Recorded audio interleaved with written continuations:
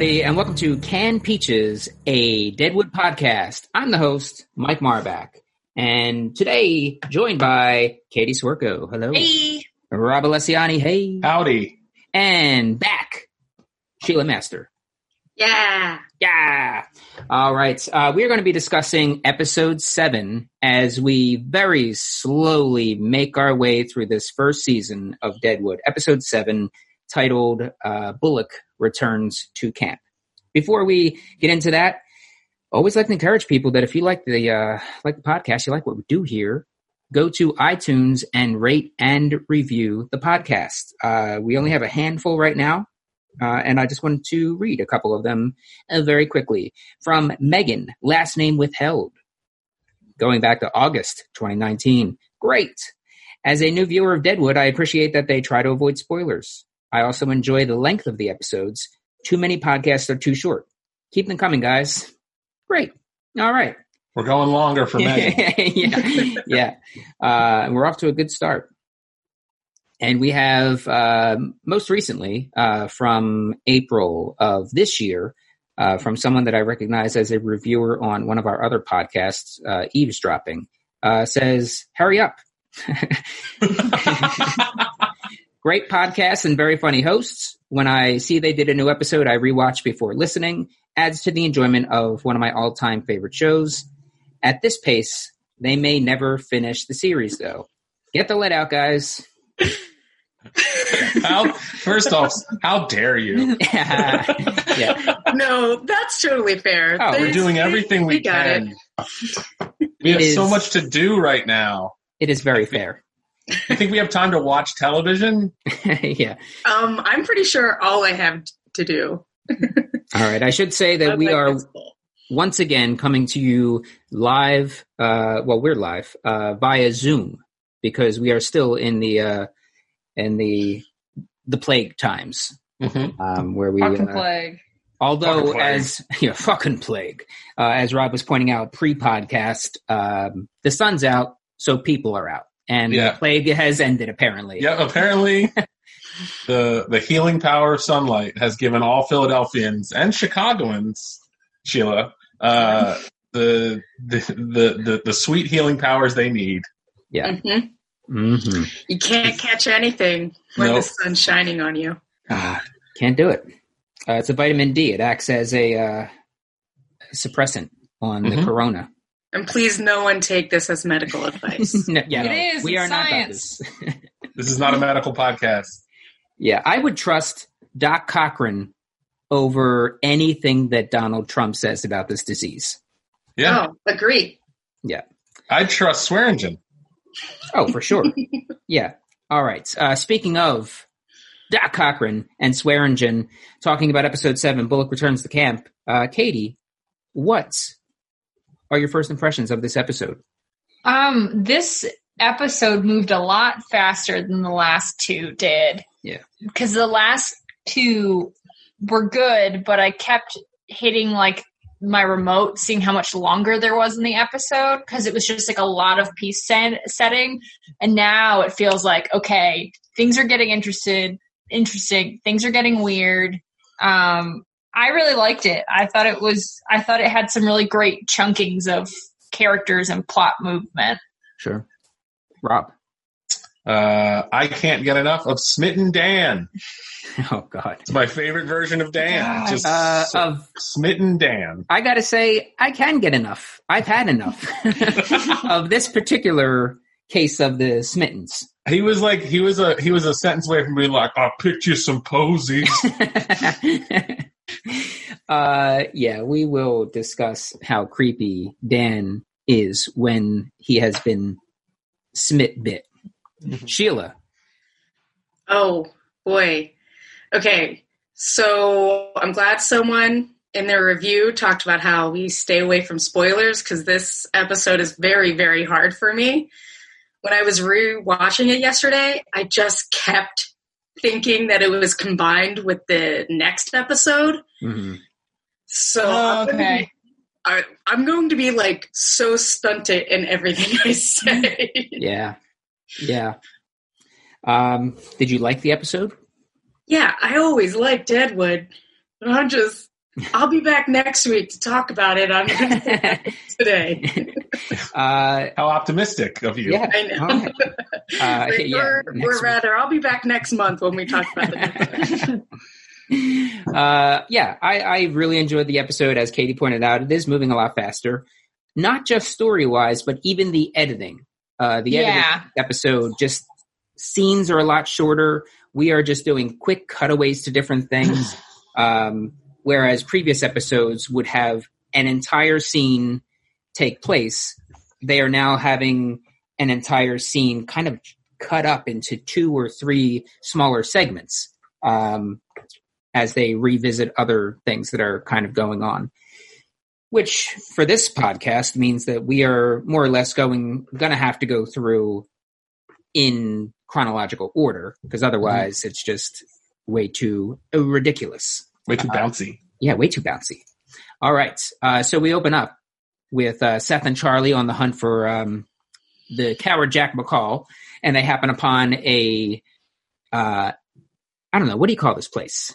Shack? It was like a little bar? A little outpost somewhere. Yeah. So they happen upon this outpost somewhere, and they're pretending to be interested in the horse. They spot Jack's horse. And they're pretending to be interested in it. And so convincingly. Oh, yeah. Hey, you see it? Yeah, I see it. I used to have a horse like this. Do you know where the owner might be? I like the guy who's like, well, I don't know if it's for sale, but if you want to murder him, he's in there. Yeah, pretty much. So you see very quickly that everybody hates Jack wherever he goes. Yeah. He can make no friends, but goddamn can he make a quick enemy. Because this guy says, what does he say? I'm not sure if he's gonna sell, but if you want to talk to the fucking jerk, he's inside. Yeah. Okay. All right. So they go inside, and this is one of my favorite moments because he's in there, passed out at the table, and they just start talking to him, Charlie and Seth. Yeah. And he says one of the lines he says is like, being a loud mouth cunt. And he says that, and they cut to this one old man who just runs at that. He's like, being a loud mouth. Yeah. Oh, jeez. Tightens up his suspenders and runs on out. And it's a great line that he has, Seth. And of course, I'm going to argue, well delivered, well acted, where he says something along the lines of, I'm sure during the time that this piece of shit scumbag has been up here, he's been running his mouth about killing Wild Bill Hickok. But we're Wild Bill's friends. And then everyone amstrays. Yeah, everybody just runs the hell out of there. It's a real cartoon moment. Yeah. There's like a prospector-shaped hole in the wall. Yep. Somebody's eyebrows are left behind, and then they...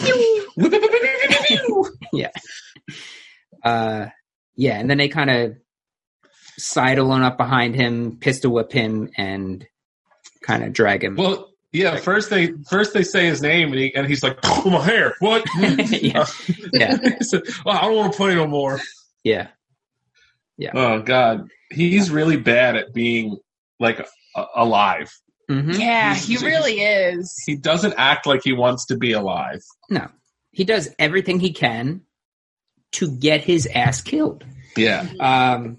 And somehow keeps not getting killed. Yeah. It's much to Jane's dismay, as we'll talk about a little later.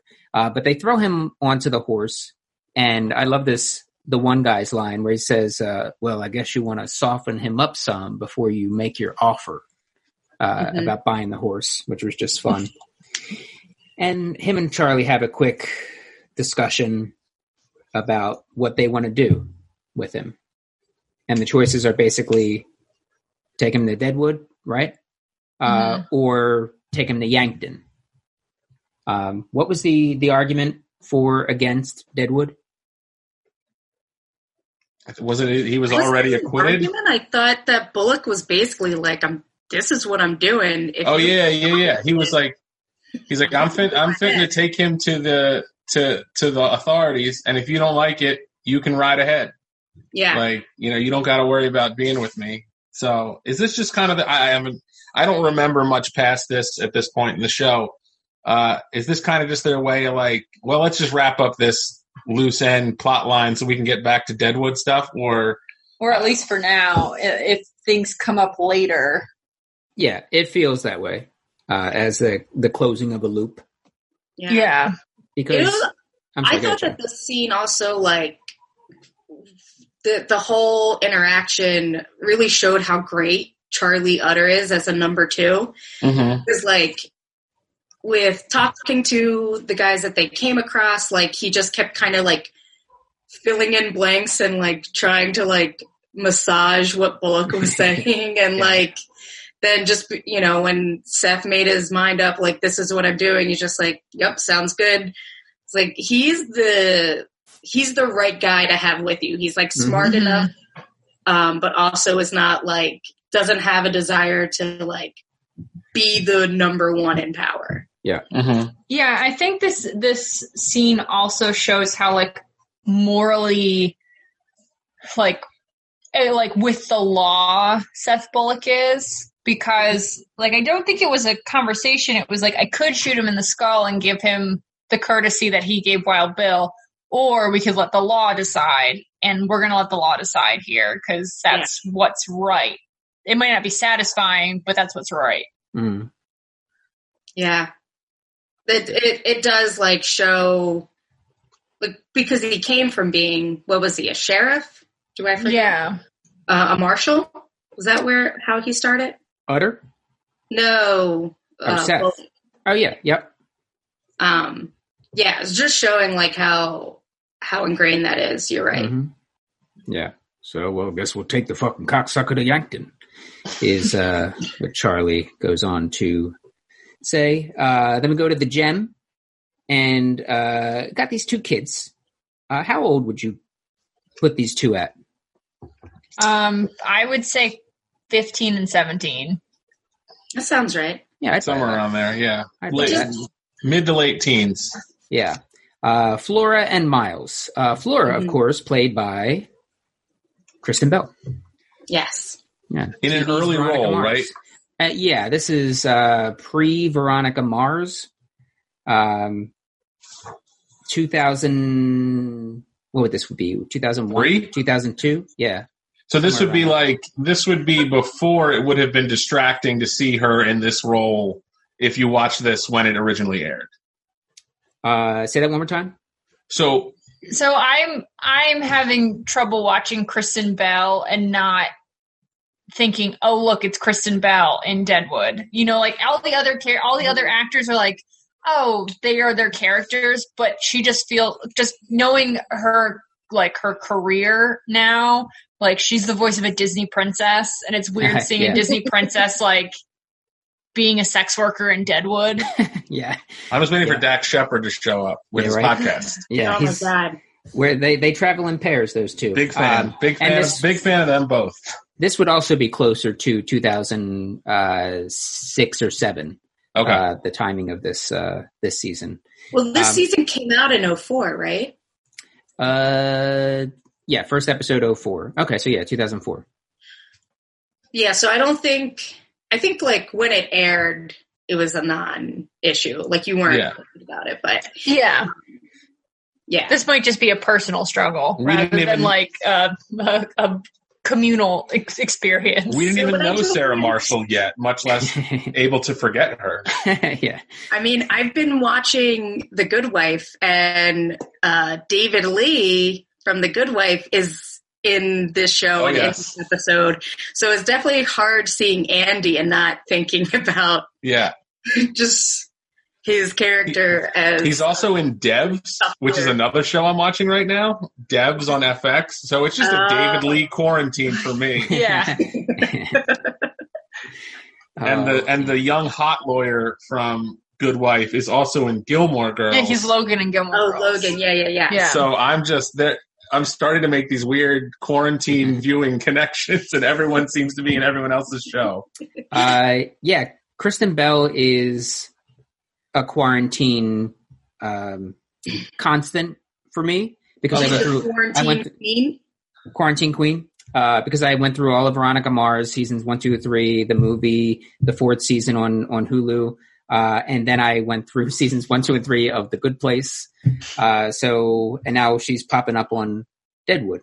I love it. So yeah, she's been around. All right.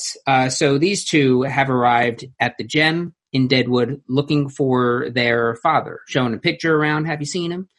And Dan very quickly takes a liking to her. It's so grossed out. I love Dan as a character so much, and his fucking fingers creeping on her fingers. Yeah. Looking at the photograph, I was like, oh God, why? I want to keep liking you. Like, I'm surprised, like, at that point, he didn't just put her whole, like, fist in his mouth. Like your fist looks powerful cold, ma'am. May I stow it in my maw? Oh, creepy Dan. And yeah, it's like, it's almost like a light switch being switched on. Like, there's no, like, oh, I think I'm attracted to this person. He's like, I'm attracted to this person, and I need to touch her. And I need to, like... Yeah. And the worst part is, like, I know that there's not a lot of women in the camp, but the women that are there, like, you don't see Dan being creepy with any of the, like, women that work at the saloon. So that really bothers me because something was awoken. Yeah. And it might just be a thing where he sees, unfortunately, he sees the sex workers as, like, employees. Yeah. Like, they're providing a service, like, and where Kristen Bell saunters in, he's like, who's this delicate flower that I must protect and also, like, basically finger right now? Like, yeah. He gives me the willies. Very immediately takes a liking / declares ownership. So he claims her without her knowing. And she learns that very quickly. So he's getting creepy. And this one extra pipes up and says, hey, hate to break it to you, your dad's probably not around here. So I don't know. And Dan is like, shut up. Shut up. You want a drink? You drink at the bar. Yeah. Shut up. Because he's just trying to do anything he can now to keep her there. Right. So any talk of dad not being around here might scare her off. Yeah. So Al says that she can work at the Gem. She's like, nah, that's cool. All right, what about you? She gives Miles a job. Can you push a broom? And can start today, sir. Oh, Miles. And he's supposed to be the older brother, right? Yeah. The older, dumber brother. I mean, I know that, well, we'll talk about it in a second. Try not to even spoil within the episode.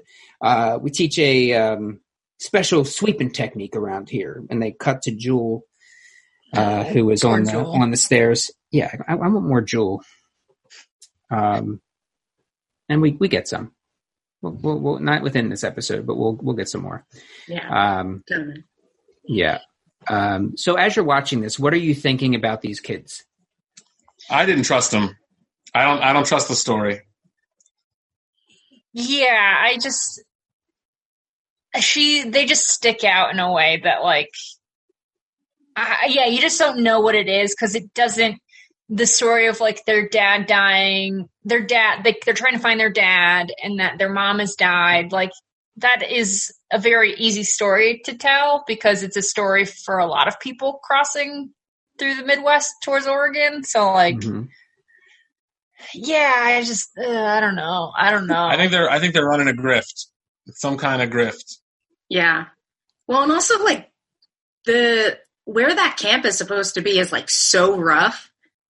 You're not having just, like, two sweet kids just showing up, like, nah. Yeah, we've already got the little Danish girl. I think that's enough. The Swedish, the little Swedish girl. I think that's enough sweetness for the town. And she's just locked in her room. Yeah. All right. So we go to the pest tent where the preacher and Jane are seeing to the ill. And we learn that Bram, the dude from New York, Garrett, is getting his funeral. He's finally getting laid to rest. He's been laying in the lake for God knows how long at this point. And Jane says something along the lines of, if I had any money to bet, a month ago I would have said this son of a bitch would be buried in New York. But he's not. He's getting buried in Deadwood, which further cements Amma's desire to stay there. Mm-hmm. And we Who made that call? Which call? She? Of where he was buried. Yeah, well, I'm assuming she would have. Yeah, mm-hmm. Yeah, because he's just been on ice for a little while. Because they were married, not just engaged, right? They were married. Yeah. She could have shipped him home. Yeah, because there's the whole conversation about how the night before their wedding, her dad said, "I'll never be able to pay you back, but I'll be able to pay everybody else back." And that wouldn't have been able to happen if they weren't married. That's right. That's right. Mm-hmm. And we see Andy, the aforementioned Andy, is there. He's back, and he is healing up. His back seems to be getting better. Oh, my back's healing. My back is good. Yeah, I'm back in business. What was it that I know later in the episode, but Jane called him the frog-like fellow? The frog-like fellow. Yeah. So he's here healing up, and we get a line from him: "Hereafter in calamity, I'll be sure to call for Jane," which is a bit of a nod to, of course, her nickname, Calamity Jane. And that's really, for the most part, I think all we get within this series, right? In terms of that nicknaming, right? Yeah, I don't think that they go into it. That was just kind of like the signal to be like, yeah, this is who you're supposed to be. This is a historic Calamity. Yeah. 7 episodes in, they just want to make sure people get it. I like when she said. I like when Jane says, "I'll have to. I'm going to be following up with you because I want to follow you around to find out what's weighing so heavily on your conscience because all you did was apologize," which is just a really funny thing from her to be like, "Yeah, I need to make sure you're checking in on you because you've got a lot on your soul, friend." It's so gentle for her. Yeah, and I really want her to follow through with that and just be like, in a corner of a room, just, with a notepad, in a moving he's a gambler, a moving bush, kind of a cardboard box with 2 holes as she scurries along. Yeah, she's behind a tombstone with 2 eyes. Yeah, she really calls them out. It's great. Yeah, she's the best character in the show. Great, hands down. Yeah, and she that scene ends with another fun line where she's watching over this one ill townsperson, and she says, I'm gonna lay this cloth to your fucking lips." Just throwing in the profanity where and when it can fit. She said she's got such a weird bedside manner because she's very gentle but also very force aggressive. Mm-hmm. When I heals them, they stay heels. Mm-hmm. Yeah, like a mother cat grooming its baby cats, its kittens. Yeah, its 28th kid. Yeah, where it has no time for niceties anymore. Super rough. Yeah. All right, so we got some Amma. Trixie is looking at Saul, talking. Yeah, and they're having a little discussion about him and how he treats Trixie, and not too much there, but Amma is basically saying okay, well, I see it. Mm-hmm. I see it happening. Yeah. Oh, I love it. Yeah. We ship these guys hard. Mm-hmm. Yeah. Amma apologizes for making light of the peril that she's put Trixie in by Trixie doing what she's doing, which is allowing her to get well, allowing her to get sober and clean. Yeah, there's a shift that happened with how I feel about Alma now. Because, like, she doesn't care about Trixie for the amount of risk that Trixie has put herself, like, the amount of danger Trixie's put herself in for this woman. She's just like, oh, whoops, sorry I made a joke about you almost being murdered by a man. Whoops. Yeah. I'm going to put on a necklace. Like, yeah, she's just so privileged and it sucks. Yeah, she shows how, like, truly selfish and narcissistic she is. Yeah, I mean, she, in a big way, her desire to just kind of, like, dig in and stay in Deadwood is, like, it's either for pride or want for wealth or need for revenge, but none of it has anything to do with, like, her own well-being, the well-being of the kid, Trixie's well-being. She's just... Oh, she doesn't give a shit. Yeah. Yeah, she's not great. Yeah, because at the beginning it felt like I'm staying in Deadwood for justice. Like, I'm getting justice for what happened to my husband and what's happening to our investment. But now it's just like, okay, what's this? It feels like it's not that anymore, and I don't know if I like what's happening. Yeah. It's interesting, but I don't like it. Yeah. And then Saul calls on Trixie. I just love it. They're so cute. What is it? What do you love about this, Sheila? Well, for one, I just feel like Trixie's a woman who she's smart and she's just like a very capable woman who's obviously she's obviously resilient to have made it through her life and, like, get to the other side. Like, she's beat her own drug addiction. She can help others. And then, like, I feel like Saul's probably the first man that's ever seen her. And, yeah, like, he doesn't hold judgment. He's not, like, into her despite the fact that she's a prostitute. Like, he just sees her and wants to know her more and wants to be around her, and that is just it's so nice. And it's not that, like, motherhood is a barometer for, like, personhood, especially if you're a woman, but she clearly has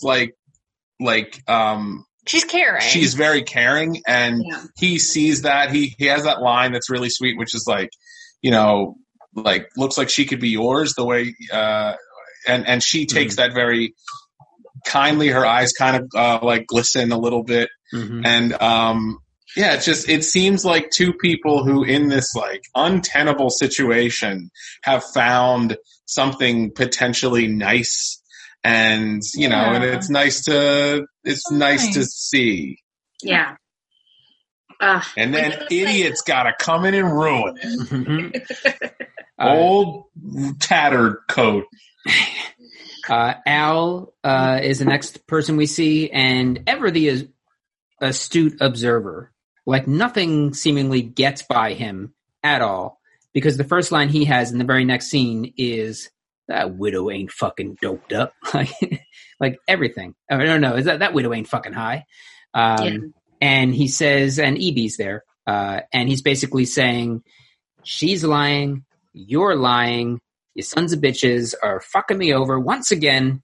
And then EB is like, well, maybe I'm doing it on purpose because you're asking me to do all this shit without giving me full knowledge of what you're plotting, what you know, what's going on. And he kind of lets on a little bit that he thinks that he's having him do all this because they found something at that claim. Yeah. And he wants a piece of it. And Al kind of just is like, all right, fine. What the fuck? You want a percentage? I'll give you a fucking percentage. 2% and, some amount thereafter. Yeah, it's like 1% now and 2% later. Like 1% of 1 million and then 2%. Yeah, something like that. I in this scene, I really like the line of like, you used me as a pawn, and he said, yes, you're a pawn, and you fucked up the game. Yeah. Like, that's such a good, this whole episode is like is chock full of great lines. It is so dense. There's one scene later on that we'll talk about, but nothing in this particular episode is wasted. Every cut to a person adds to what's going on. And I think it's the funeral scene that I'm thinking about, which we'll talk about. He thinks he found something out there, 2% of the first million, then some percentage thereafter. We go to the Bella Union, where Flora is over there now showing off this photo, talking about her dad, and Sai is like, I don't know. Eddie's like, I've never seen him. And Sai is asking what she does. Oh, I cook, I clean, I sew. And then he kind of just hands her off to Joni. Mm-hmm. Yeah. He was just like, oh, are you also a fast learner? Because you're not doing any of those things. Yeah. We don't have food here. Yeah. This is another episode that really quickly turns up the evil on Sai. Yeah. Yeah. Every look he gives is just evil. It's loaded. Yeah. Oh, man. Too bad he, as an actor, after this series, had passed on, because he was so good. Oh, that sucks. Powers Booth. Yeah. Yeah. So good. All right. So we go to the funeral. We got the preacher overseeing things.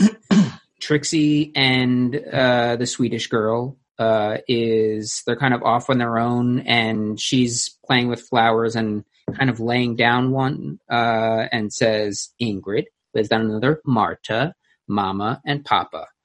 So she's not only speaking, but she's saying names of her family members that were eaten by the wolves and killed by the road agents. And no one is really trying with this song. Oh, I was going to say, I'm really glad that Deadwood has an a cappella group. I know that it's a funeral, but no one is even trying. It was really nice. No, yeah. They all sing the way that I used to sing when I was like forced to go to church, just like, Yeah, but in those cases, you're usually covered by other people that are trying. In this particular, no one is giving a shit. Yeah. Nobody. Oh my God. Not a single person. So funny. It was painful. It was a painful listen. Yeah. They were like the choir before Whoopi Goldberg takes over. Yeah. Yes. I went from this morning listening to like WWOZ, this station out of New Orleans that has a really great app, and plug, you should support them. They're an amazing nonprofit station, but they do gospel music every Sunday morning. I listen to it a lot because it's nice. And from going from that to then immediately listening to this, I'm like, oh boy. Yeah, where it's like gorgeous harmonies and like. And this was just. It's Wowzer Bowser's not great. Yeah, it's just like the adult version of watching children do a pageant. Yeah. Where like no one wants to do it, but like we're all here. Yeah. So the Widow Garrett is finally laying the dude to his eternal rest. And people are struggling through this song. And now is the point. This is the time that EB chooses to come and offer to buy the claim yet again. This time raising the offer to, I think it was like $19,500 when he had the ability to just offer the full $20,000. He can't help himself. He can't help himself but be a fucking weasel. He catches a glimpse of Bullock and is like, oh, decorum be damned. I'm gonna. EB just doesn't know how to be a person. Yeah, he has no like impulse control. Yeah. He's like, In regard to that, where he's like, it doesn't matter that she's burying her husband. I'm going to go talk about like the bills she needs to pay. He's like a sentient beetle. Like he's just like a beetle that put on an old dirty coat and learned to be a man and open a shitty motel. Yeah. He gets turned away in the most polite, funny fashion with Alma saying, "Please stop speaking to me, Mr. Farnham." Yeah. And he had nothing for that. He was like, well, all right. Okay. Scurries off. So we see Seth and Charlie are back there. And Charlie comments that he will see Bill another time because they're going through their little burial hill. And there's just so much going on in this one scene. It's just so dense between them. Charlie saying something, you see the preacher kind of forget words, so he's not quite all there. We check in on Alma, she's dealing with Farnham. Seth is there, just kind of like feeling out of sorts, trying to handle things and deal with her. It's a very dense scene and a very dense episode. Mm-hmm. Yeah, but I think it was done really well. Where it felt like this, where it's like you're getting exactly what you need to know from this sentence, from this look, from this like scene picture. Yep. Like the Reverend doesn't really say anything, but him touching his head and like his eyes kind of go a little glassy. You're like, oh, okay, he's not doing great, you know? Yeah. Yep. Mm-hmm. Yeah. We go to the gym. Dan is asking Al about Flora. Hope you didn't give up on her. And Al is, oh, do you worry for the fucking girl, Dan? You worried about her tiny little self getting swallowed up in all the fucking horse shit in the thoroughfare? I am worried about it. Yeah. And he calls Miles over and does a play-by-play of the aftermath of the, as they call it, the titty liquor. So he says, watch this guy leave. He dabs his mouth and he heads on out. And then in any moment, 3 big tin horns are going to emerge from behind that screen. And then he just says that this guy comes in and he lines them up, runs his tongue across each titty, and if he misses one, he will not turn back. He's got standards. Yeah, and he misses one, he will not turn back, and then he heads on out. And he talks about specialty acts and specialty customers and how they pay a premium, they never cause trouble, and says that something like he would move to England. He sometimes thinks about moving to England and open up a specialty shop for things like that, and maybe letting everybody feel at home by acting himself a specialty and hanging in the corner like a fucking bat. It's like, okay. What a weird... I'm just trying to think from like a screenwriter's perspective, like what does this just seemed like not indulgent, but like, hey, I'm just going to put a weird story about it's not going to have anything to do with the storyline. It's just going to like let you know that there's this element too. Yeah. Well, I think it's just to make sure that people know that fetishes go back. Yeah. Oh, for sure. Yeah. Yeah. As far as in the story goes, I feel like it also is just to bring the kid in, humanize themselves, bring him in on a joke about people, also teaching him about the business a little bit. So earning some trust, showing some trust. Mm-hmm. And because the very next line is, so what do you think? You want your sister to come work here? And the kid's like, why? Oh, yeah. She doesn't have to have sex. How dare you even think I would have mentioned that? Have someone lick her tits. It's fine. Yeah. Yep. So there are things that can be done. EB comes back and lets Al know that Seth is back in town. The boys are back in town. And she will Seth is back, and she will. She's probably going to want to seek his counsel, and says, "Should I do this or that or the other thing?" And he's like, "Well, I trust that you know that 2% of fucking nothing is fucking nothing." Okay, well, I'll keep on it. What a fucking weasel. Yeah, oh God. Damp hands. But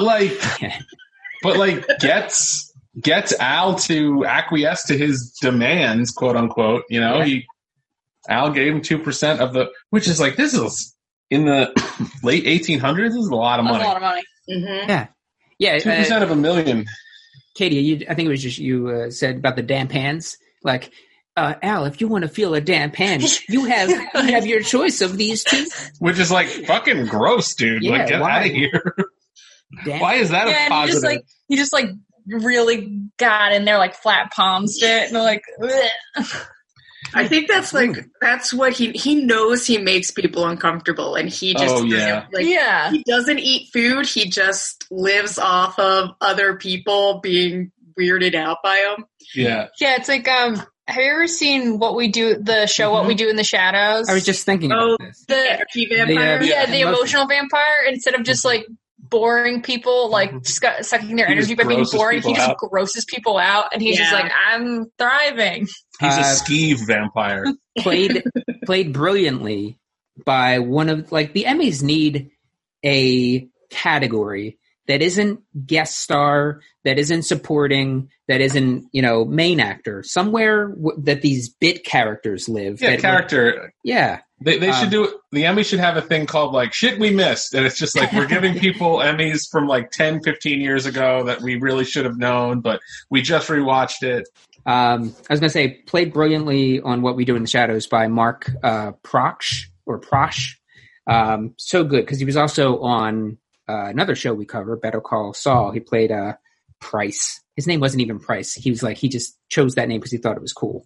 Oh, yeah. He was the guy that, like, got him to, like, hired the cartel, right? Mm-hmm. Or something like, he hired people and he was, like, trading in pills and shit like that. Oh, yeah, and he went and got, like, the most tricked out Hummer, and they're like, asshole, what are you doing? Yeah. Like, you're supposed to keep a low profile. He's like, well, it's just, this is who I am. And I would love to see his character in What We Do in the Shadows get a tricked out Hummer. Oh, my God. But it's still beige. That show is incredible. Yeah, it's tricked out in the way that he would trick it out.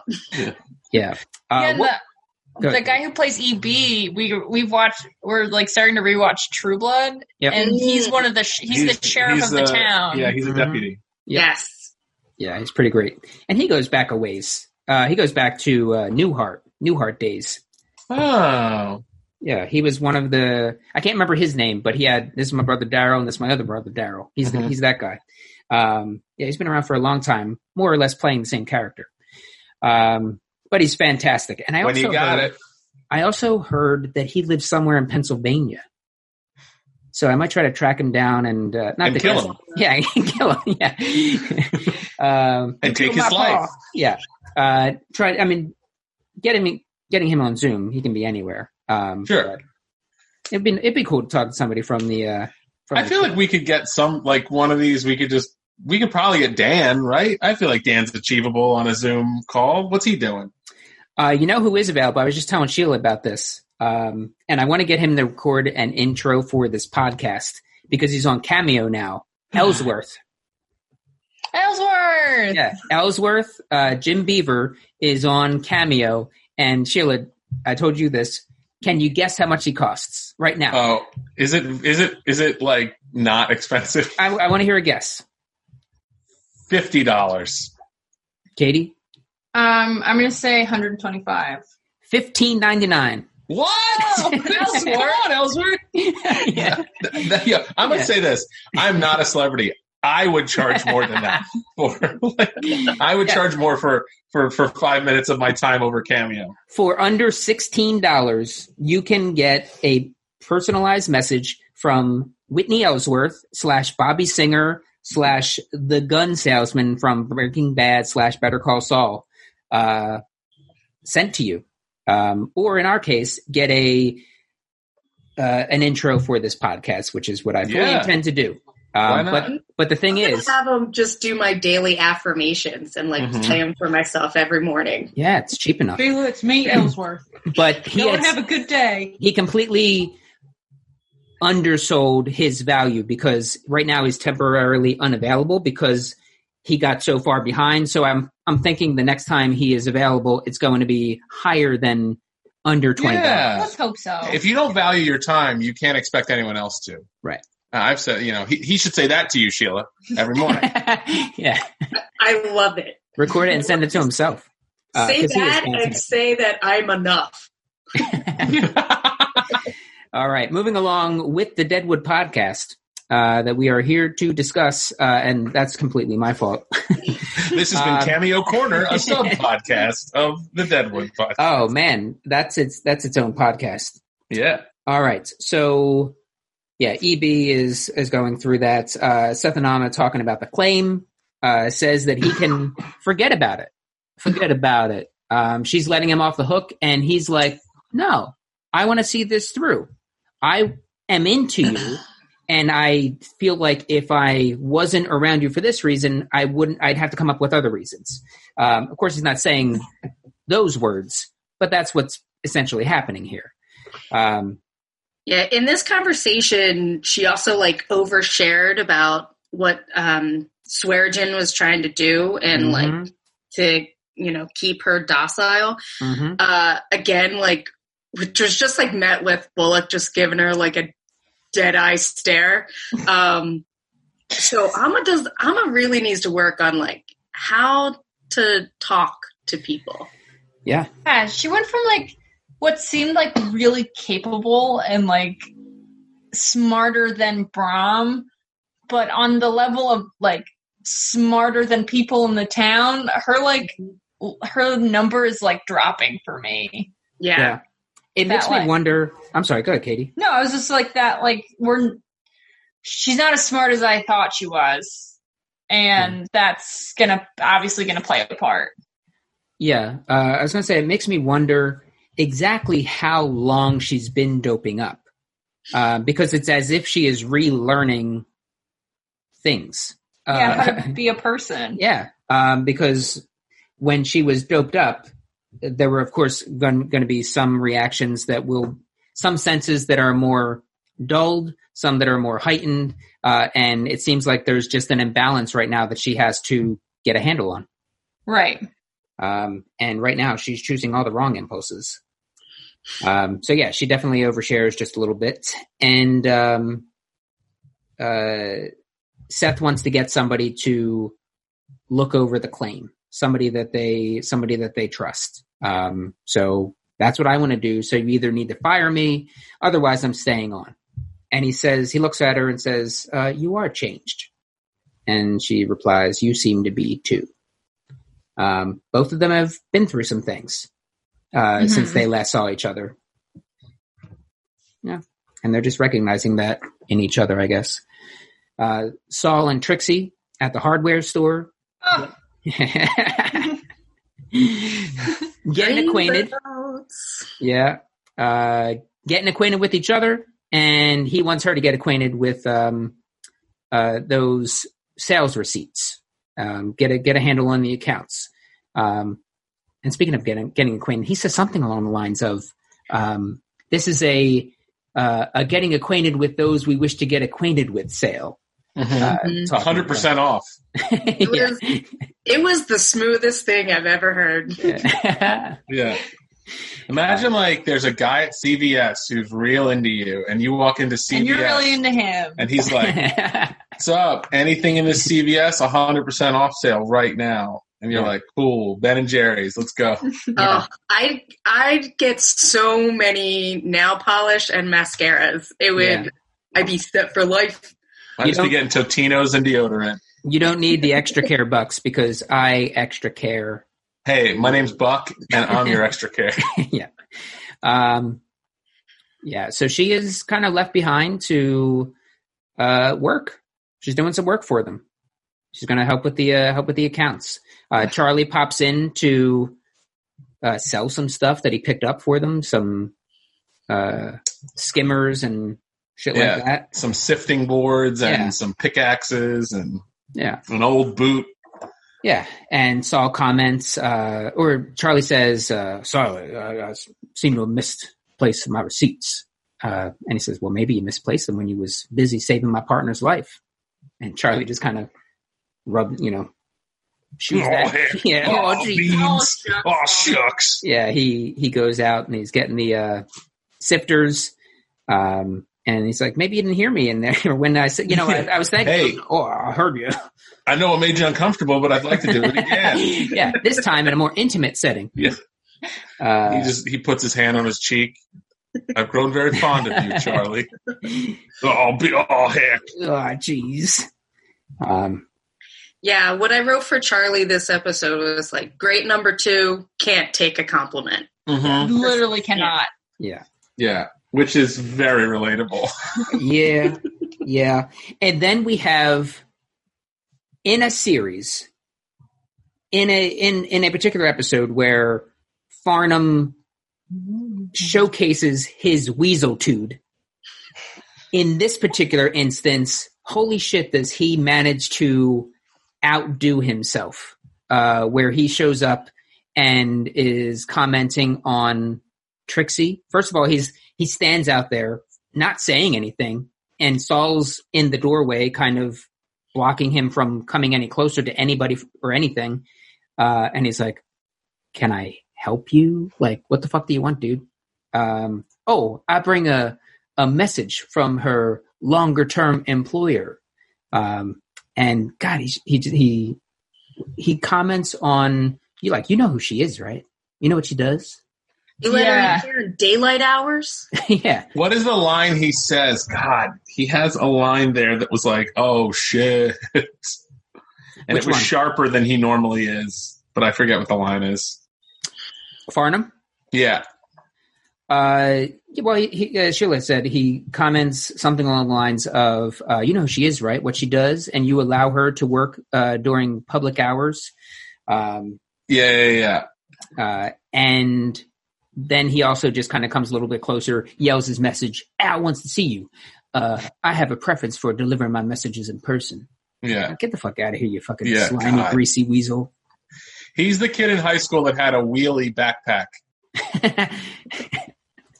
One of those locker kids with- backpacks. Yeah, one of those kids that had an airplane and just like comes around. Did you know that the French fries are made in soybean oil? So you should make sure you're not allergic. And then you're like, the class president says they're going to get vending machines, but they don't have any real power to do that. And you're like, I wasn't talking to you. What are you doing? Wheel away Yeah. with your carry-on bag. Yeah, but that carry-on bag does not have books. And like carry-on bag is full of like the most random assortment of objects. Sure, just like a bunch of Rice Krispie treats and Ayn Rand book that they won't stop telling anyone about. I'm reading The Fountainhead. It's got some rope. You've probably never heard of it. Yeah. Yeah, he definitely is the emotional vampire. Mm-hmm. God damn. All right. So we go to the Bella Union. Flora says that she's talking to, I think it was Joni, saying that she knows her dad isn't around here, but Miles isn't going to want to hear that. So she's kind of playing along with things a little bit, just visiting places. And Joni says something like, I want to see, I think this is the scene where Joni is like, oh no, I'd like you. That's a little later. Yeah. Okay. Yeah. This is the scene where she like, I was talking about her boyfriend. Abruptly is like, I'm not a virgin, Yeah, she's the girl at your slumber party who has gotten her period like a couple months before everybody else, and it's just become her identity. Where she's like, well, I use tampons. And you're like, cool, I'm talking about horses right now. Like this is horses can't use tampons because they'd be ineffective. And this girl also has a roller bag. Yeah. Same kid. Full of Rice Krispie treats. Treats. Yeah. So, yeah, she talks about her boyfriend in Buffalo. who was rough, and don't tell Miles about it because next thing I know, he's going to be hopping on a horse to go kill that boyfriend. Yeah, and this is where I kind of felt like there's something behind this. Like, she flipped the script pretty quick from, I'm not interested in, sex work to cool, let's go, and also it just seems very calculated. Yeah. Yeah. Like this is part of a plan that's coming to fruition. Yeah, very quickly reading the gem and the personalities there, and deciding like, nope, this isn't the place for me to do the thing that I want to do. Goes there and gravitates toward Joni, and apparently sees that there's something that she can get out of Joni. She's a little nice and trusting. Seems easy. Andy arrives. Andy, fresh from the pest tent, arrives back at the Bella Union to collect his belongings, which was very optimistic, gotta say, Andy. And Sai says he got rid of them to, slow the spread. Flatten the curve. Yeah. He was probably carrying money, right? Andy? Yeah. I don't know if it was carrying money. I feel like he was carrying something valuable. Like, oh, you mean when he arrived the first time? When he arrived, yeah. I don't think he was just like in the pest tent, just being like, "Look at all my money." It was just like there's a reason why he wanted to come back. There was something that he wanted to collect. Yeah, more than just clothes. Yeah, because if we are correct. In our previous discussions about it, he was a kind of not a coworker. He was part of whatever scam that they run at the casino, high roller that kind of helped bring in other people and help others lose. So he probably arrived with probably a good deal of money and other things of value. He seemed pretty well off when he arrived and took a little bit of a fall on his return. So Sai offers him some shut up, get the fuck out money.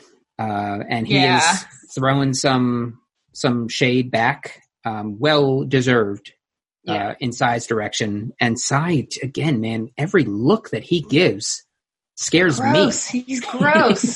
He's so gross. Just the way that he tilts his head. Yeah, he's such a good villain just in the single looks that he gives. I don't know. Gives him an attitude and here, just take the money, buy yourself a nice suit, get out of those rags. And Andy just keeps coming at him, talking about what a shit he was for what he did. All right, fine. Don't use it for clothes. Use the money for a whore and a toot and join the fucking circus for all I care. Just get the fuck out. Yeah. Yeah. And then Joni just like floats in and she's like, Andy, you're back. Like in this very like Disney princess way of like the prince is woken up and she's like, you're back. And it's like, I'm just so confused as to why Joni is like so enamored with Andy. Like, they got some history. I'm sure that it's explained at some point, like even if it's just a sentence, but like right now it does not make sense to me why Joni is just like anything for Andy. I think minus the smallpox scars, and if he cleaned himself up a little bit, he's pretty affluent. He's probably a handsome guy. Mm-hmm. Now he's just all pockmarked. Yeah. Yeah. Well, I think also because like for one, Joni was upset when Sai got like Andy taken away. Yeah. But also like Joni knows Sai, and he like when Andy was taken, he was instructed to be killed.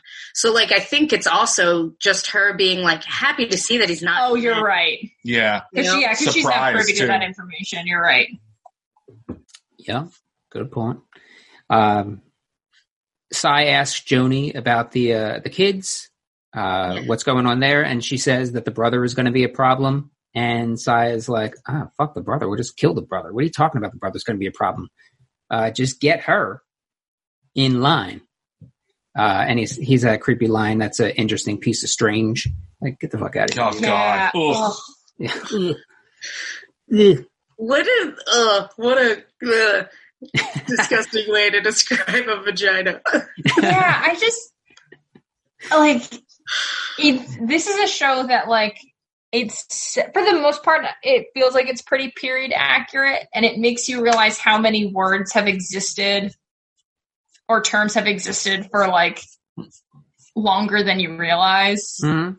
You know, like I've heard that term of like referring to like having like sex with someone as like getting strange, like Getting some strange. And it's For like some reason, it's very 1970s in my brain. yeah, that's what it feels like. But it's like, oh, this has been around for a long time. Mhm. I guess It's like, possible. I don't know for sure because There could be some anachronisms. right. yeah, Like who knows? like cocksucker.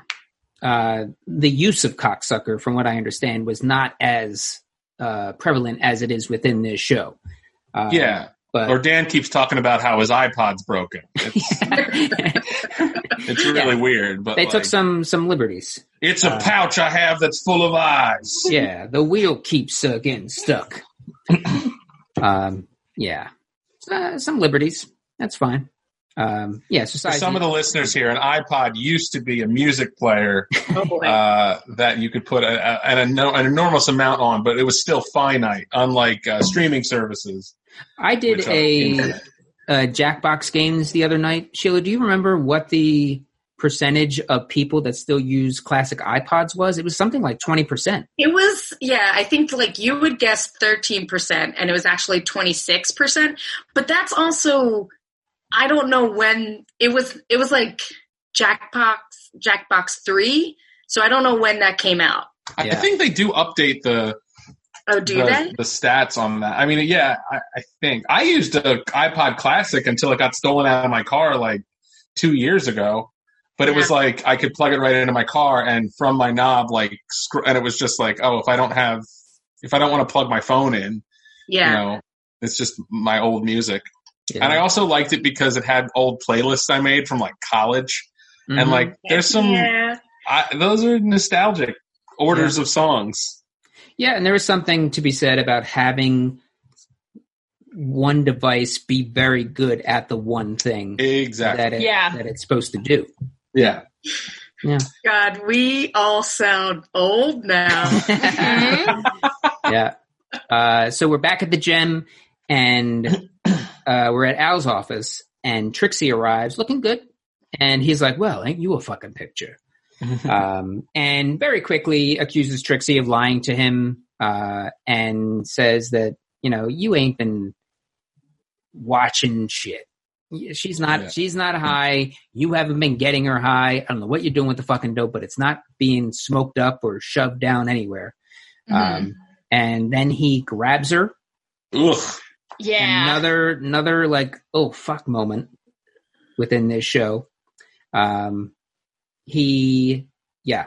this is Is it okay to say that he grabs her Trump style? Yes. Yeah. I was searching for the way to say it without saying what Trump says, but he absolutely does. Ugh. Yeah. Yeah. And it's almost like, she's real pretty when her wounds heal that you gave her, Yeah. you know? So yeah, he grabs her. Trixie let him know that her getting high or not high has nothing to do with her selling or not. It's not going to change anything. She's not selling. She wants to stay, blah, blah, blah. Yeah. Do you want me over there to see what they're talking about, what decision they make? Or do you want to rip my fucking guts out? And he's like, yeah. Fair point. Go on. Get me.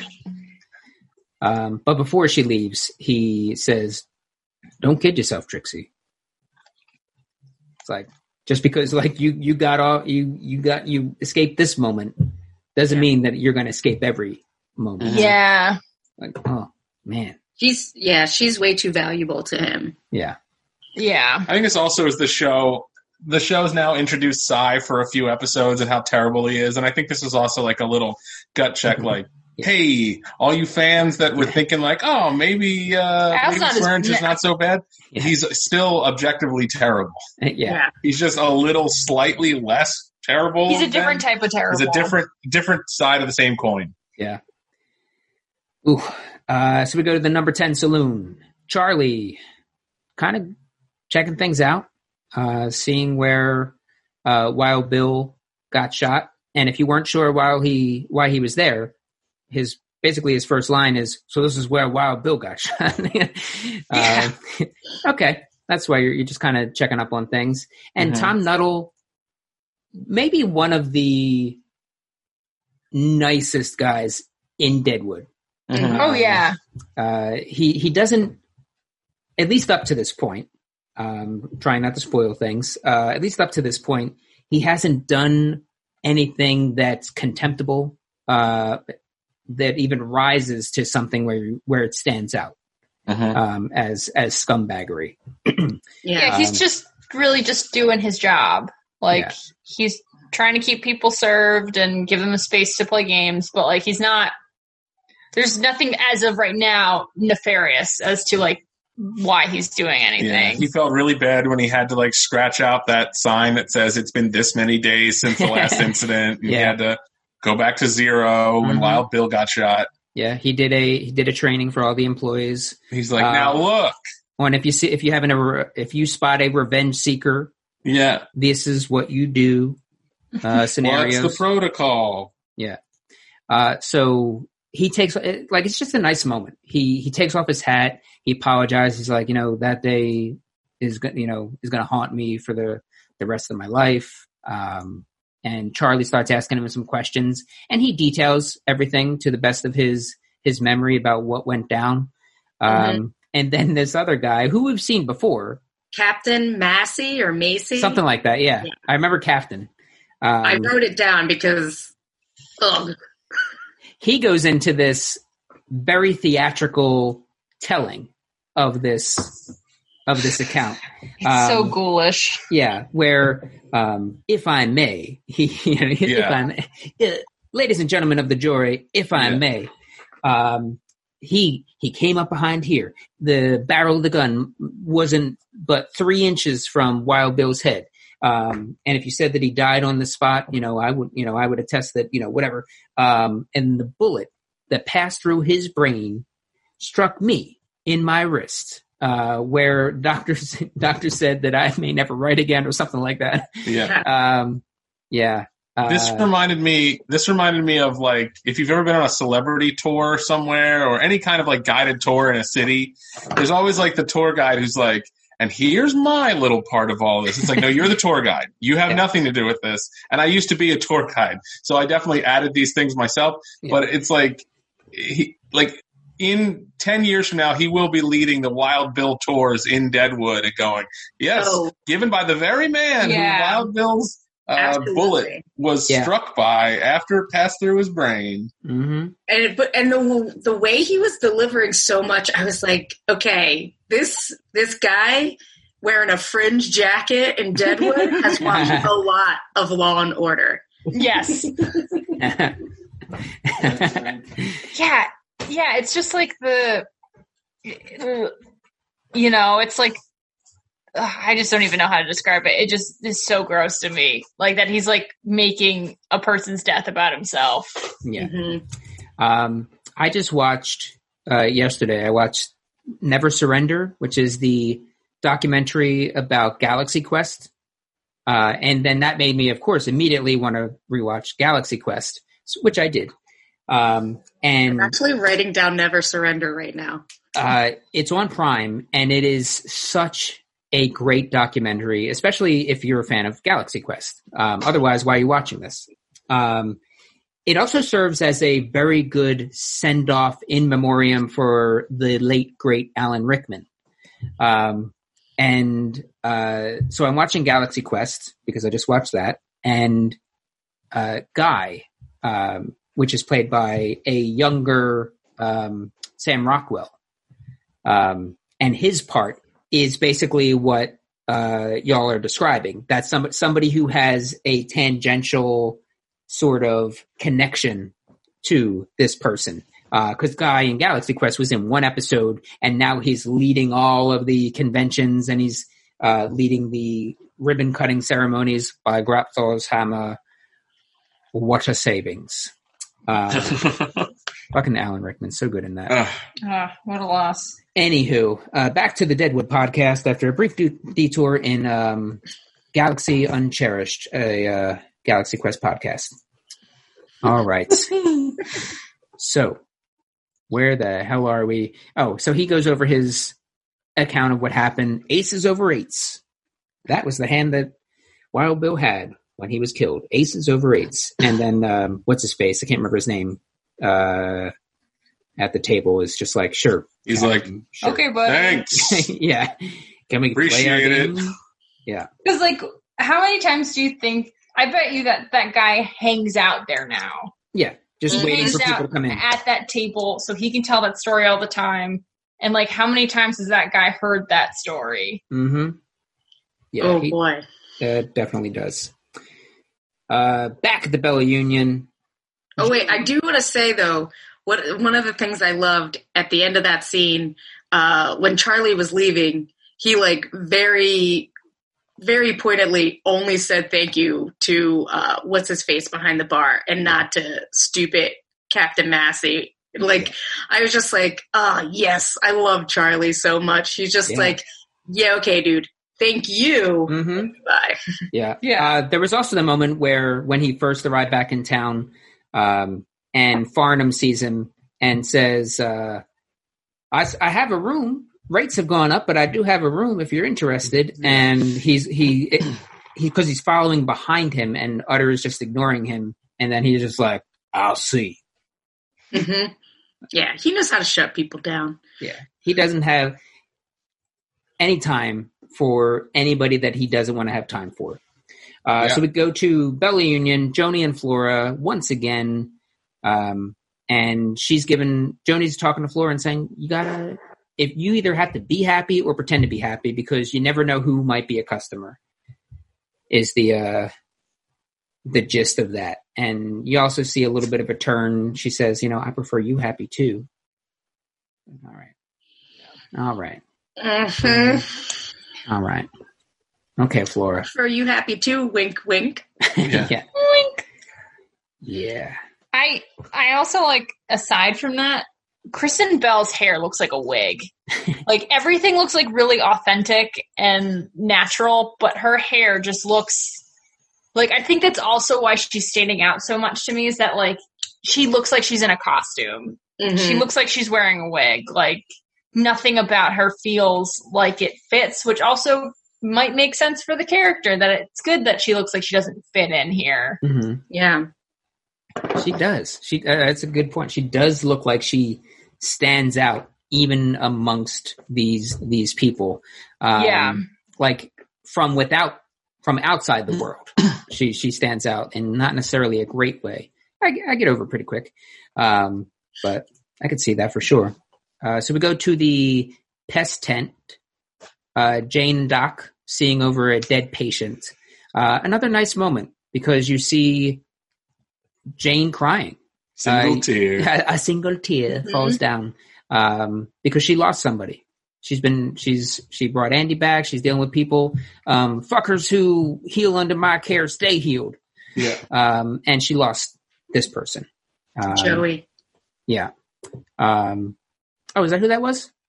I think it was Joey. Yeah. Yeah. Checks out. So yeah, this kid dies, and the doc says something like, tell them not to make a big scene when they carry this one out. And the preacher comes by, gives news of Seth and Charlie being back in town, that they caught the coward Jack McCall, brought him to justice. And I hope they I hope that's just the start of what they fucking did to that motherfucker. And he's like, no, they took him to Yankton, and and she's like, fuck, son of a bitch. Took him to the authorities. Yeah. And I'll eat my hat. Yeah. Yeah. And he starts saying something like, when he got in a fight with an Indian, and he got marked just like the first son of Adam and Eve. And she's like, are you fucking drunk? And he's like, no. Whoa, and starts seizing on the spot. Yeah. And she's like, what the fuck is that? Which is like, what is going on here? And then Doc Cochran hugs him to health. He does. Is it Is this a trend that he goes into these like hyper specific, hyper religious like tangents right before he starts having a seizure? Like, because he's pretty consistently like priest religious, as priests are. Yeah. And then he like goes into these like kind of specific where is this coming from stuff, I think right around when he's having seizures. If he's got a tumor or something, it's pressing up against the God button. So, just maybe making him extra religious, or he senses he is close to death and just wants to take every opportunity to be like, we're good, right? Yeah, it might be. We're good, right? Yeah, when the two of them were talking, there was like an exchange that I really enjoyed. The doc and the Reverend, like when they're having their religious exchange, where the doc said, "Goddamn offense intended." And then the Reverend was like, "None taken." Yeah. And it's also a good conversation because you're seeing the Reverend talk about his ailment as a sign that maybe God wants him around here doing this thing in that moment. And the doc saying like, okay, or hear me out. That happening to you right now is a sign that God wants you to go to fuck the bed. To get out of here and get some goddamn rest. It's like, okay. Yeah, he takes it pretty well. Yeah. But he also tells him, like, maybe you have an embolism and that's, or you have a lesion in your brain that's causing all this, divine conversations and seizures. And he's like, oh, maybe. I would have expected him to be a little more, react to that a little more, like not violently, but, I feel like he would not like to hear that these real conversations he's having with God might just be a byproduct of an affliction. Oh man, we could do an entire podcast just on that kind of thinking. Between religion and science, and how people who are uber religious seemingly can get over so quickly anything scientific. Yeah. Even though everything in religion can be explained away by that's how God wants it. Right. It's such a, I don't know. We're not going to get into it. It's too funky. Maybe we'll do a study hall on that at some point. All right. So, Flora is headed to the gym. She's dealing with this one guy who, again, he's quite taken with her and, wants to know when he can come see her again, because I don't think they did anything this time. They just he paid and she kept him company, I think is what they had said. Was it like an Ellsworth situation where he was like kind of paying Joni just to like spend time with him? Something like that, and nothing sexual happened? Yeah. And he, of course, wants more than just conversation. Because she keeps using this term that in all of the terms that they use for euphemisms for sex and whatnot, this one bothers me more than some others, and stick it in me. She keeps saying that, and every time she says it, I'm just like, oh. Yeah. Yeah. Oh, here's another $1. Yeah. If you want to stick it in me tomorrow, you're going to have to do this or the other thing. Like, ugh. All right. So goes to the gym. Dan is super happy to see her. Clears a table for her. I think that's where he says something. Rob, I think you brought it up earlier. Do your drinking at the bar, don't do drinking at all. Get the fuck out of here. Gets her a table. You want a cider, a soft cider, I think he says, or a sarsaparilla. I'll take a soft cider. And God, it's like Be Our Guest if Lumiere had a huge crush on Belle. like he does the whole dinner thing as like a guise to like, and then you'll want to have sex with me, correct? Please? Yeah. Thank you. Okay. Yes. Yeah. You're obligated for sex. Obligated for sex. It just rolls off the tongue. Perfect. Yeah. Beat for beat. And then you have that other guy pipe up once again. She find her dad. She find her dad. You shut the fuck up about her dad. God damn it. You're gonna find the door. Son of a bitch. Yeah. And then he dies. Yeah. Yeah. Pretty quickly. Not just yet. We go to the hardware store. Seth and Saul there. Saul is praising Al's handling of the plague, saying that he's he's been dealing with things pretty well. And then offers himself a reason for why he might be doing that, assuming it's because the dead can't be customers, which is pretty accurate. Yep. Seth telling the story of the Native American that he got into a fight with, gritting through the entire thing, jaw clenched throughout. And and he says that Indian saved Jack McCall's life. Mm-hmm. Yeah, because he saw them. That was a moment where he's like, he didn't consider him a savage or anything like they've all, or a heathen like they've all been. They pretty much refer to him as one of those two things in this show. Yeah. And this was like he saw like he was just trying to do exactly what I was trying to do, avenge a friend. Yeah. And in that moment, we were equals and. Yeah, very progressive from sure as progressive as thought in Deadwood gets. Yeah, he says that he had to kill me. He had to kill me because I trespassed on the burial ground. Mm-hmm. He had to kill me because he assumed that I killed his buddy and mutilated the body so that he wouldn't be able to ascend or see the sunrise. Yeah. So he was just doing what he thought he had to do. He just kind of had the wrong guy. Yeah. So yeah. All right. Okay, Seth. And he wants Al's recommendation on who should reconnoiter the claim. Yeah. So he wants a second opinion on this claim is the gist here. And he wants to get Al's opinion so that Al is responsible if that person is lying. He can come for him, which we'll talk a little bit more about in a moment. Yeah. And he says that to Saul, and Saul also has a line as he's leaving, like, okay, cool. Why don't you also get his recommendation on who should supervise the hen house that we're going to build? Which, of course, is just him saying, like, why the fuck are you going to him to do that? That is stupid. Yeah.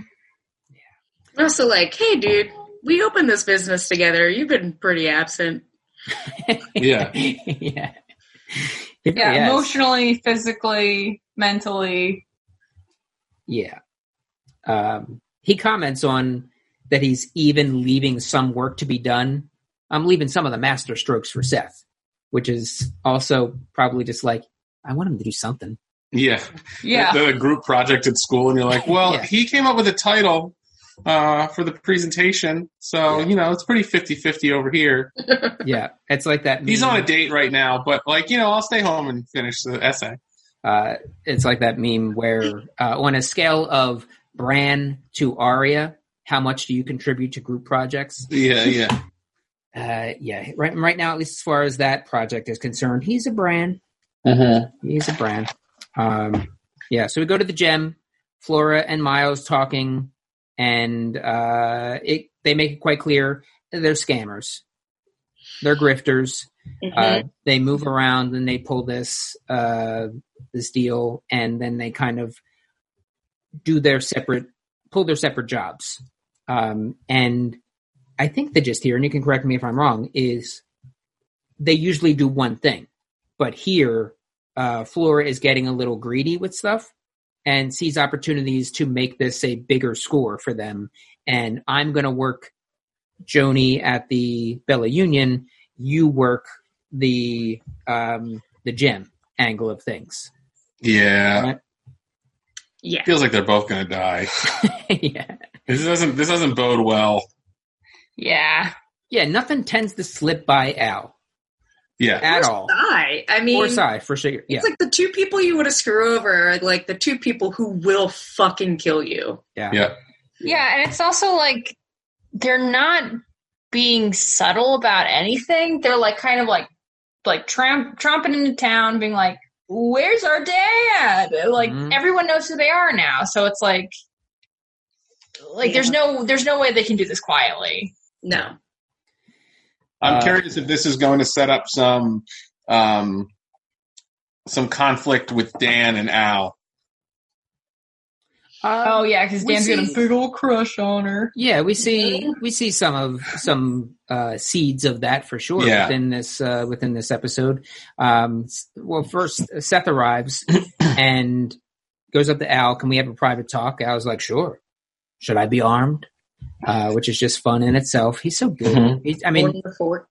He's so likable as an evil person. Yeah, he's a great villain. Yeah. Whereas Sai is hateable as a villain. Yeah. So they're both good villains. Yeah. Yeah. And I can't see what Al's eating. But it kind of looks like peaches. But I was going to say, but it kind of looks like canned peaches. Mike, I've seen your TV. You could read the brand. I don't know that I've watched my television in my living room in months. What? I have a TV in my bedroom. So Fancy McGee. You don't do it just to feel like you're in another city? A person? I feel like I would be like, oh, I'm in an Airbnb now. I'm on vacation. No, I have a TV up here, and I just said something. I didn't say something. I tweeted something. That's talking, right? And I've been downstairs so little. I feel like I should put drop cloths on the furniture, like it's an old house. I should. Then you could really murder that actor. Oh, just bring him back and chop him up. So they are going somewhere talking. He's eating some canned peaches. And we see Dan looking over Flora and does not like the way that one guy is looking at her. That old creepy Jeff. Yeah. And talking about not being subtle about things. He's not being subtle about the way he's looking at her. At that point, he might as well just have had his dick out. Like there was no subtlety to how he was looking at her. It's like, no, we get it.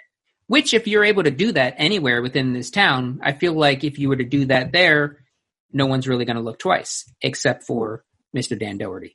Yeah. Yeah, because he would have been dead on the spot and had his knob chopped off.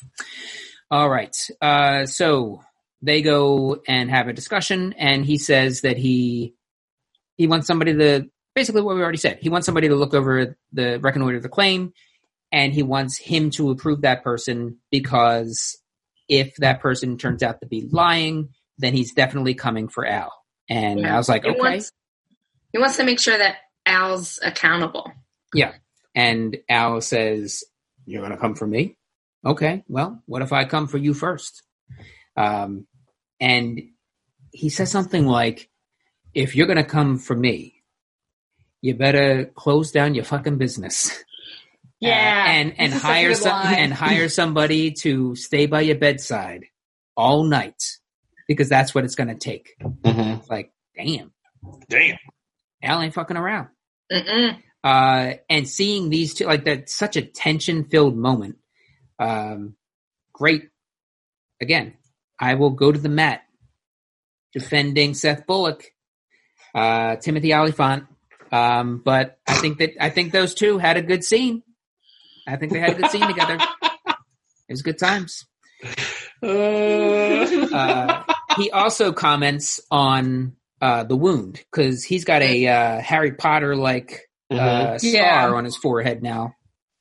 He's the boy who lived in this one, and he basically says something like, "Oh, I hope the other guy got it worse."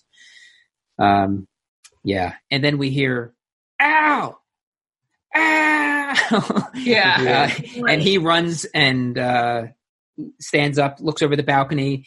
Seth is just standing in there. He's like, "Could you fucking go, Your Holiness? Your front Majesty, so I can close my fucking office and deal with whatever the fuck is happening downstairs." He goes down and sees that Al has this creeper, Dan has this creeper. The creeper has the creeper, the creepier of the two creepers up against a post and is like, "Oh, you looking at her? I told you I want you not to look at her." And Al is like, "Put him down. Put him the fuck down." So he does so, pulls the knife out, falls down dead. Well, maybe I should have told him to keep him up. Well, what a Johnny Carson line. Yeah. I guess I should have told him to keep him up. Yeah. So I take it this was a fair fucking fight, yeah? Yeah. Yeah. Yes. Yes, it was. So. 2 drinks for all and drinks all night for those that hope with a fucking disposal. Did you hear one of the guys when he says drinks all night for the people who help with this disposal? There's one guy in the back who goes, "Oh, that's me," and like walks over and help picks him up. It's very quiet, but because we had subtitles on, you could read it. It's like, "Oh, that's me." That's for me. I've been waiting all night. Love it. Love it. Or maybe that's just the actor being like, "Oh shit, that's my cue." My cue. Oh, fuck. I was at craft services. Let's leave it in. All right. So there's that. And then we have that moment between Dan and Al. And Dan's holding up his knife, looking at Al. I warned him. I fucking warned him. He's looking all crazy. Oh, God damn. Yeah. Looking at her. Oh, Dan. And then he walks off, and we have another classic, comes up several times, fucking pussy, from Al. And we're starting to wrap up here in one of my favorite scenes of this series. We go to the grave of Wild Bill Hickok, where Jane is doing her daily updates for Bill. And talking about this or that happening of the town. Charlie arrives. They talk a little bit about Wild Bill. And there is Charlie just drips with regret. Mm-hmm. He drips with regret of not being around for this. Because if he was around, he knows that if he was around, this probably would not have happened. Yeah. So he was just dripping all over him. So they talk about Wild Bill. Why did he let that SOP get to him? And Jane is just like, I come here not to tell him the fucking news. So you go ahead. You got one of the fucking biggest mouths. And Charlie. This was after he snuck up on her, and she was like, "Don't go sneaking up on somebody in a graveyard." Yeah. Charlie starts talking about. Oh, she says, "Charlie, avenge your fucking murder." And says that he took him to Yankton for justice, and they start arguing about that. Is this something we really need to get into right here in front of him? Yeah. So Charlie starts updating him a little bit, tells him the story of avenging murder, and just very quickly is just overcome with that emotion, that regret, that realization, looking at this grave, this is all real, just takes over. And he can't finish. And that moment where Jane, who doesn't shut the fuck up, is quiet during this. Yeah. It's such a small thing, takes her hand, puts it on his shoulder. And it's just such a touching moment for two of the gruffest individuals at this camp. It's very nice. And he says, "Well, you mind if I finish up the story updates tomorrow?" And she's like, "What the fuck do I care?" Yeah, I don't make the rules. Yeah. So they such a sweet moment. Yeah. Just quick breaking of that tension, of that somber moment in a really fun way. Yeah. And then we go to the hotel. Trixie and Alma commenting on her own oversharing to Bullock, tells Trixie that Al knew she was faking, or Trixie tells Alma that Al knew that she was faking because she saw her walk out of the hotel, because she saw you walk out of the fucking hotel, you fucking idiot. Not in those words. And Alma asks, do you want to take the girl and go? Do you want to take the Swedish girl and just get out of here? You could go to New York. And Trixie asks why she would want to why Alma would want to stay here. It doesn't make any sense. If you want to fuck Bullock, just fucking do it and then get out of here.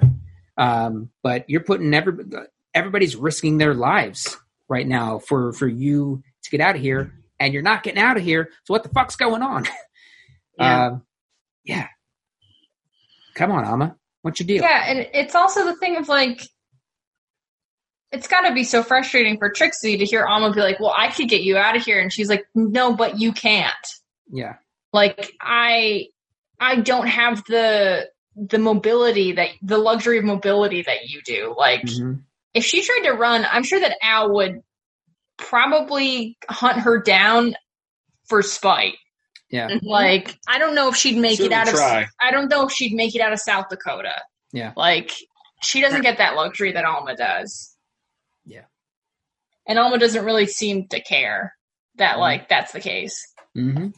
Well, she definitely just doesn't get it because she's like, oh, well, I'll send you to New York, right? That fixes everything. It's like, no, yeah. You really don't get what my life is. Yeah. And she gets in New York. What am I gonna do? Yeah. And you want me to just take this kid with me? What the fuck? You could be on Broadway. Yeah. It's also so easy for her to say, like, my family will set you up, and it's like, would her family, like, help this woman from East Nowhere to, like, oh, my daughter-in-law said that you need to take care of me. Like, she has no legal grounds to that. Like, It's all just hearsay. Especially with her background that would probably quickly be discovered, or Trixie would be unashamed of and just say. So yeah, that wouldn't necessarily end well for anybody. And Trixie knows that. So she kind of gives Alma a lot of what Alma needs to hear. She also says that this girl is starting to she's about to say her name. She named her family members. She named her sisters. She named her parents. She's going to say her name. If you took her away from here, you might hear her say it. So also saying that she may not live to be around to hear her say those words if she stays here, because she also knows Al. She knows what they're trying to do. She knows about the claim. Yeah. Yeah. A lot in that line. Yeah, it was a heavy ending and one of those like, it's over kind of moments. Mm-hmm. Yeah. And we get Lyle Lovett's old friend playing us out. Love Lyle Lovett. Great. Yeah. Former husband of Julia Roberts. Yeah. Friend of this podcast, am I right? Yeah, Julia friend Roberts? of the podcast, Lyle Lovett and Julia Roberts. Yeah. Yeah. All right. So any final thoughts on the episode? We'll do winners and losers and then get out of here. Great pacing. Just really well-paced, exciting episode. Yeah. Yeah, stuff was interesting before, but now it's really starting to get interesting. So I'm excited to see where it goes from here. Yep. There's just so much good stuff that's just about to happen. Cool. Mm-hmm. I want to hear one loser from the episode for each person. What do you got? Well, I'll say he was credited as loudmouth drunk in the Gem Saloon. I think, loser for this episode. Not only does he suck, but also he really lost big. Yeah. He's dead. Yeah. Just all you have to do is not stare so fucking creepy, dude. Yeah. Yeah. Katie. Go ahead. I think my loser for this week is Trixie. I think that she's doing a lot of like physical and emotional labor for people who don't give a shit about her. And while right now she's not in harm's way, people are potentially putting her in harm's way because of their negligence. Yeah. Rob? I think Al Swearingen is not going to have the easy way into that gold claim than he thought. And, for a guy who thinks it feels like things tend to come easy for, this isn't going to be as easy. Yeah. For me, I'm going Farnham, who can't win. Nor should he. But he can't win. He can't win with Al. He can't win with Garrett. He couldn't get the room for Utter. So he is probably this episode and many to come, the loser. Winners, Sheila. I'm going to say the Utter and Jane friendship, because they, like, when Bill was around, they couldn't stand each other. And I think, like, that moment at the gravesite was just, like, a way to be like, they do have a connection, and, like, to stay feeling close to Bill, they only have each other. So there's a reason for them to stay in each other's lives. Sure. Rob. Real quick, I just had this thought that something just came to me. I think the reason that the room is more expensive and available is because Wild Bill died, and it would be more expensive because now he's going to be like, this was Wild Bill's room, and there's an opening because he died. So, like, that line hit even more if that's the case. Anyway, winner. Yeah, very well could be. I think a winner for this episode is maybe Seth, who kind of came into his own this episode and found more reason for what he's doing and direction, if not a little more audience appeal. Yeah. Katie. I would say that my actual winner is Jane, because she thrives when she feels useful, and she's in a situation how it's very grim, but she is able to feel useful, and Doc Cochran isn't making her feel like an idiot or a sidekick. Yeah. And my joke winner of this week is Dan. That pretty girl's in town. Yeah. This episode had several winners. My main winner is Andy, who is healthy again, and he's not just healthy, but he showed up at the place that left him for dead to show off that he is alive, in fact, and you ain't done with me, sons of bitches. It may end up not being the best of ideas, but he's alive. He got his health back. And the titty liquor. Yeah. Kudos to the titty liquor. Also a winner. He has a place. Yes. Also, losers for the week, all of those titties. Yeah, they probably smell gross now. Yeah, at least 6 titties. Because that guy's got tartar problems for sure. Yeah. Yeah. All right. Anybody have anything that they want to shout out or plug? Rob, you mentioned that New Orleans station? Oh, yeah. WWOZ is just an incredible radio station. They have an app, wwoz.org. It's just the best radio station in the country playing jazz and heritage music out of New Orleans. We are monthly donors, Guardians of the Groove. And it's, even if you don't give them a dime, if you give them a listen, you'll be hooked for life. It's just, there's no other radio station like it on the planet. Cool. Anybody else? I'm jumping off of that and said if anybody would like to donate money to something, a good cause, consider donating to Feed the Second Line. It's started by the Crew of Red Beans, which is a group down in New Orleans, and it's all about financially supporting and feeding musicians who are really struggling right now because their livelihood is based on gigs and tips, and that's not happening right now. Yeah. This is Mike. You can follow me on all the things at Mike Marbach. Go to watercooler.com, which I am in the process of rebuilding. And you can check out Study Hall, comedy inspired by lectures, which these fine folks may be appearing on soon. We have a show coming up on Wednesday, May 6th at 8 p.m., and it's ethics focused. We will have lecturers from Cornell, University of Pennsylvania, and Drexel University lecturing, doing 3 different lectures on ethics. and then there is comedy inspired by each of those lectures in between. It's a super fun show. It's online. It's only $5, and you can watch it from anywhere.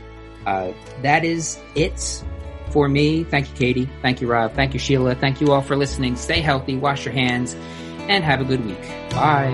Bye. Old friend, all the stories to tell. Old friend, could you bid me farewell? Old friend, it might be easy for another man to see. Old fool, all the pain and the scars. Old fool, could you lay down your arms? Old fool, it might be easy for another man to see. Put your head down on my pillow and put your hand on